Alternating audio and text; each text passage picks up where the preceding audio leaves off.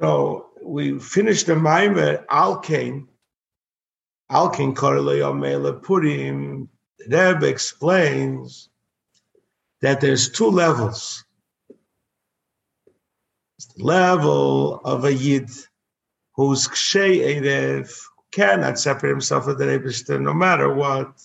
He has Mesiras Nefesh. And then there's the other level of Purim who's Mimul Arpe, against this level of Mesiras Nefesh. You have the level of Haman that's totally given over to the world and only thinks about himself and won't let anything get into the way of his being totally, fully developed in himself.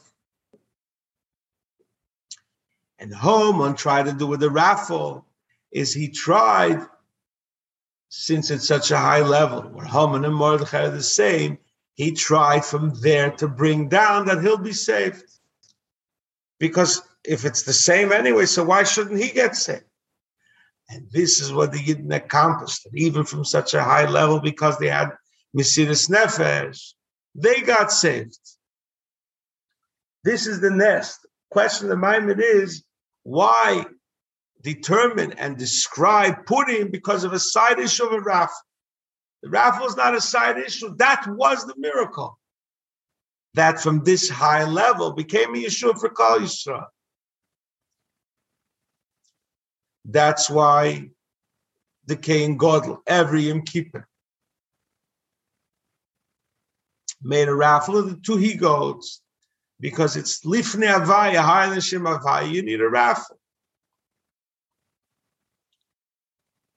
And this is the greatness of the Yom Tov of Purim. That's why it's called Purim. And that's the simple explanation why the Rebbe used this Maimer to finish the regime of Stalin, because they also try to hurt the Jews and taking from the high level. But this is the ness of Purim, that even from that high level, the Jews were saved.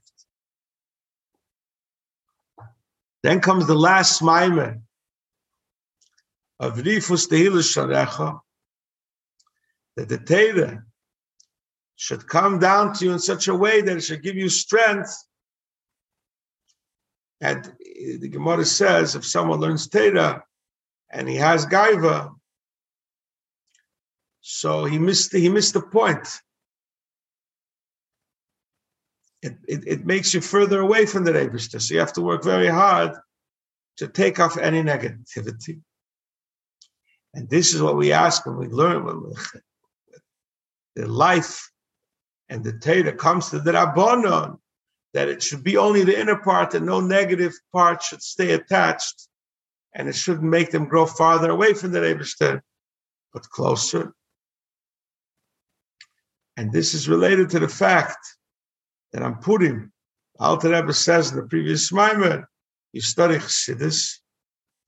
Over there's no place for yeshes. You're totally bottled to Hashem because you're talking about the greatness of Hashem. The Rebbe tells that even when you learn Gemara, you should have that unique relationship with Hashem and not allow the Gaiva to creep in. God bless you.